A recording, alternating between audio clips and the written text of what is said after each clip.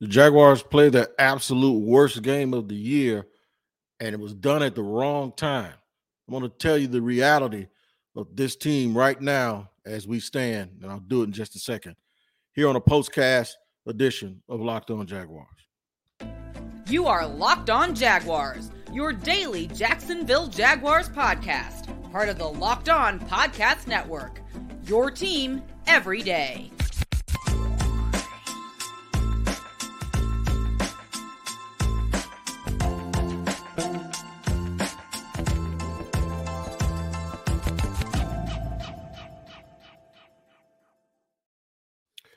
Thank you for joining us here on a postcast of Locked On Jaguars. I am Tony Wiggins, your daily Locked On Jaguars host, where it's your team every day, and we thank you for making us your first listen.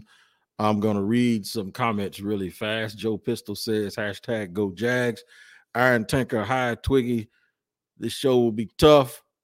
Call me Twiggy. That's all good, though.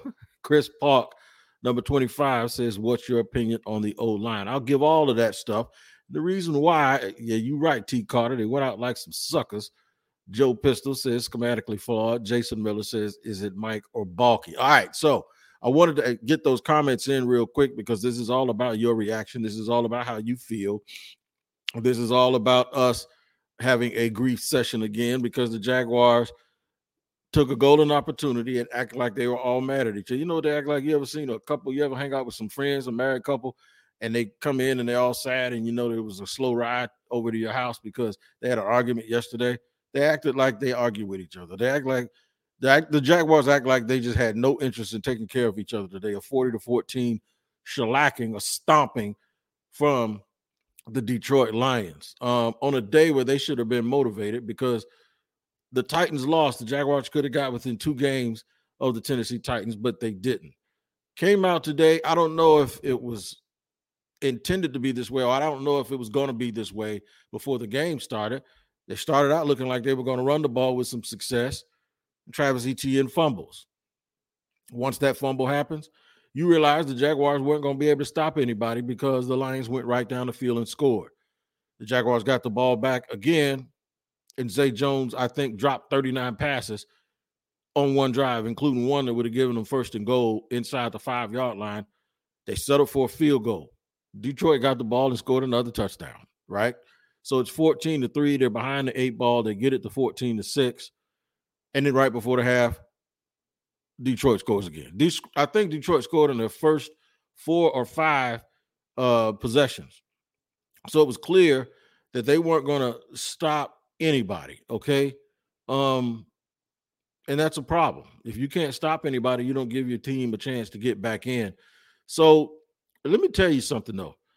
This might have been a blessing in disguise, and I'm not here just trying to put a positive spin on anything, okay? But it might have been a blessing in disguise. And bear with me. If the Jaguars go on this playoff run and they continue to play the way they played the last few weeks, that means Trent Baalke did his job, doesn't it? That means you can't get rid of a guy, and you can't get rid of a dude because he's hit on all of his draft picks for the last 2 years, where a few of them, many of them, right? You can't get rid of a dude if they make the playoffs and they make this run and they go 10-7 and win the division, can you? But you can damn sure get rid of them today, because what I realize is the Jaguars just have a team full of guys. And some of those guys that are just guys are playing prominent roles and prominent positions on this football team. And that needs to stop. They don't have enough elite players. They don't have enough players that they can lean on. Like St. Brown was the guy that today that Detroit says, okay, we're going to lean on you a little bit, you know. And they did. They went to him, and they went to Swift at running back, and he did his thing. And then on defense, they were flying around tackling people. Coming into this game, I had talked to Matt Derry from Locked On Lions last week, and he said that those guys couldn't stop the pass. It did a pretty good job stopping the pass today because guys act like they could not catch the ball. Evan Ingram was another guy who dropped balls even though he scored a touchdown. There's a talent deficiency here in Jacksonville. And what I mean is, it doesn't mean that the guys can't play. They just have too many average to below average players making a lot of money, or they use a lot of draft capital on them, and they're playing in positions where they're just not good enough. They're not good enough to match the other team on a week-to-week basis. So maybe it was a blessing in disguise that has been exposed for what it really is, and we're not out here paying guys or depending on people to be better than they really, really are when they're absolutely not as good as the record would have indicated that they would had they made a little bit of a run. I'm going to talk about that. I'm going to talk about some things on defense. Everybody wants to talk about the pass rush or the one that does not exist. We'll do that here in just a second on a special postcast show here on Locked On Jaguars. Today's show is brought to you by Total Wine and More. That's right, Total Wine and More. Get ready for the holidays, man. This is the thing. This holiday, find whatever you love at Total Wine and More. With so many great bottles to choose from, it's easy to find new favorite single barrel bourbon or the perfect gifts for everyone on your list. I'm a single malt guy, so anybody wants to give me some single malt, you know where you can go get it, right? With some help from a friendly guide, they'll take you throughout the entire store, and you'll be able to find whatever you need, and all with the confidence of knowing you found something special for the lowest price. You'll love what you find only at Total Wine and More. Curbside pickup and delivery available in most areas. Visit TotalWine.com to learn more. Spirits not sold in Virginia and North Carolina. Please drink responsibly and make sure you are 21. Today's show is also sponsored by Simply Safe. You're going to talk about what you need during the holidays, man. Simply Safe is something else that you need to get on, because a lot of robberies and a lot of personal break-ins and violations of folks' privacy happen during the holidays, and that's because folks think that you're going to get caught slipping. Well, we believe home should be where you and your family feel safest, especially over the holidays. This season, give yourself and your family the gift of peace and protection with the #1 rated home security system, Simply Safe. Right now, Simply Safe is offering Locked On Jaguars listeners 40% off a new home security system, but don't put this off. Now, my son has this beautiful new home on a lake, and he has Simply Safe, and he says it works great for him because they monitor it 24 hours, and anytime something goes wrong, you always get an immediate response and due diligence from the Simply Safe professionals. And that is a wonderful, wonderful thing. Simply Safe was named the best home security system of 2022 by U.S. News and World Report, a third year in a row. Don't miss your chance to save big on my favorite security system. Get 40% off any new system at simplysafe.com/LockedOnNFL today. That's simplysafe.com/LockedOnNFL. There's no safe like Simply Safe. I wish this was a safe place for us, man, to just talk about a Jaguars victory, but we had that last week, and now we no longer have that because I don't know if they came out flat. I don't know if they had stomach aches. I don't know if they got angry at each other, but for some reason they came out without life, or they came out and life was quickly sucked out of them because of their own mistakes, and Detroit put their foot on the throat and would not let it off. The Jaguars had lost all of their games by no more than 10 points with the one in Kansas City, and then the rest of them all by a touchdown or less. Didn't happen today. They got mollywopped. They got thumped.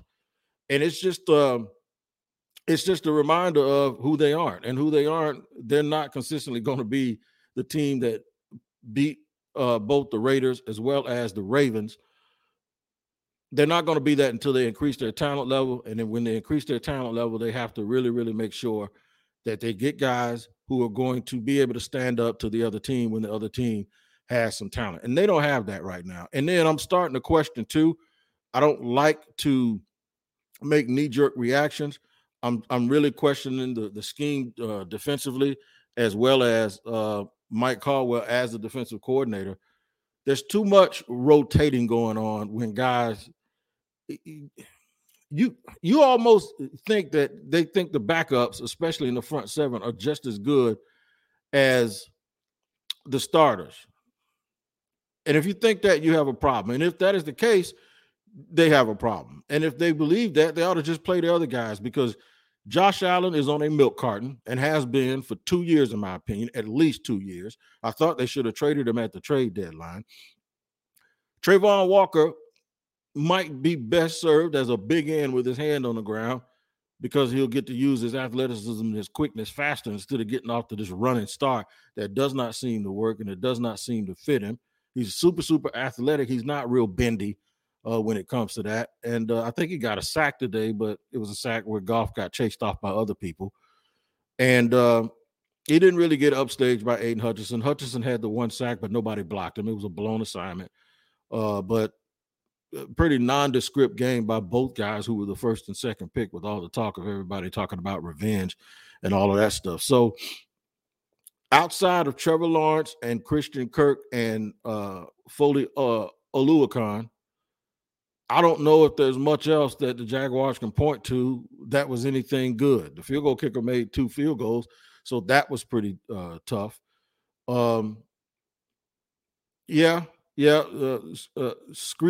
Screet Baby Vlogs, and I said Screet, it's spelled with a K.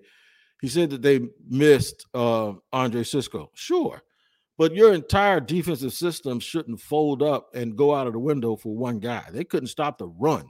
They couldn't do anything. They've continued to struggle with underneath passing and shallow crossers all year. That stuff has not improved, and they are really, really regressing defensively. And it appears that they've regressed in terms of preparing themselves psychologically to come out and play a big game. They could be 2 games behind Tennessee right now had they won today, and they knew what was at stake. The likelihood of Tennessee winning today wasn't going to happen too much, and they got beat up pretty good in Philly. They blew an opportunity, and they are just not good. They're not good. The quarterback is good. You got some other pieces that were good. Like I said, Christian Kirk played well, but for the most part, everyone else, whether it's Cam Robinson and all of these guys, and I think they were just lifeless today, man. And that's all you can really say about it. I don't want to beat it up too bad, but I'm going to, starting on Monday, I'm going to now start saying that they need another general manager, because it's not that whether or not you think he's been terrible. Is he the guy that's going to bring them from where they are to the next spot? And I don't think he is. Think about it like this. When Trent Baalke took over this team as the general manager 2 years ago, the Jags had more salary cap space than anyone. And this is something that we're going to focus on this week. They had more salary cap space than any team in the league, and they had the first pick in the draft. You knew they had it the first year. They ended up with it the second year also. So they were not just picking in the first overall pick, but they were picking first and early in every round, and they had extra draft choices in both drafts because of the Jalen Ramsey trade. That's you had all of that, and this is what you end up with. And they got one of the worst salary cap situations going into next season. They have an awful lot of guys to replace, and no one's safe other than the quarterback. You still need a wide receiver. You still need an edge rusher. You still need defensive linemen. You still need a corner. You still need another safety. And I'm not so sure that you're good enough at linebacker to let that rest either. You still need another a guard and possibly a tackle. You need a whole room full of tight ends. I asked you, with 2 years, extra draft picks, picking high, and I'm going to pose this question tomorrow, with a boatload, enough money to choke a goat, a boatload of cash, what has he done to make them so bad that they don't have any money, right? They don't have any, they're going to have to be real creative to create cap space, and all of the positions seemingly other than quarterback still need to be full, and running back. He hasn't done anything. He needs to go. So we're going to start that on Monday. Make sure you tune in to Locked On Jaguars podcast, your daily podcast where it's your team every day. We thank you for making us your first listen. Free on all platforms. Come tomorrow, I'm going to rip Trent Baalke a new one, and we're going to try to start this campaign up to see if they're going to listen. They probably ain't, but it's bad. It's really, really bad, and it showed today. So the fool's gold from last week is gone, and in a way, I'm glad, because sometimes a guy will do just enough in order to keep his job, even when he doesn't deserve it. So we're going to go in on Trent Baalke tomorrow and take a deep dive look at this team. Until then, you guys take care of each other. Make sure if you're driving home from one of your favorite local spots, be safe on the road, and we'll see you tomorrow on Locked On Jaguars.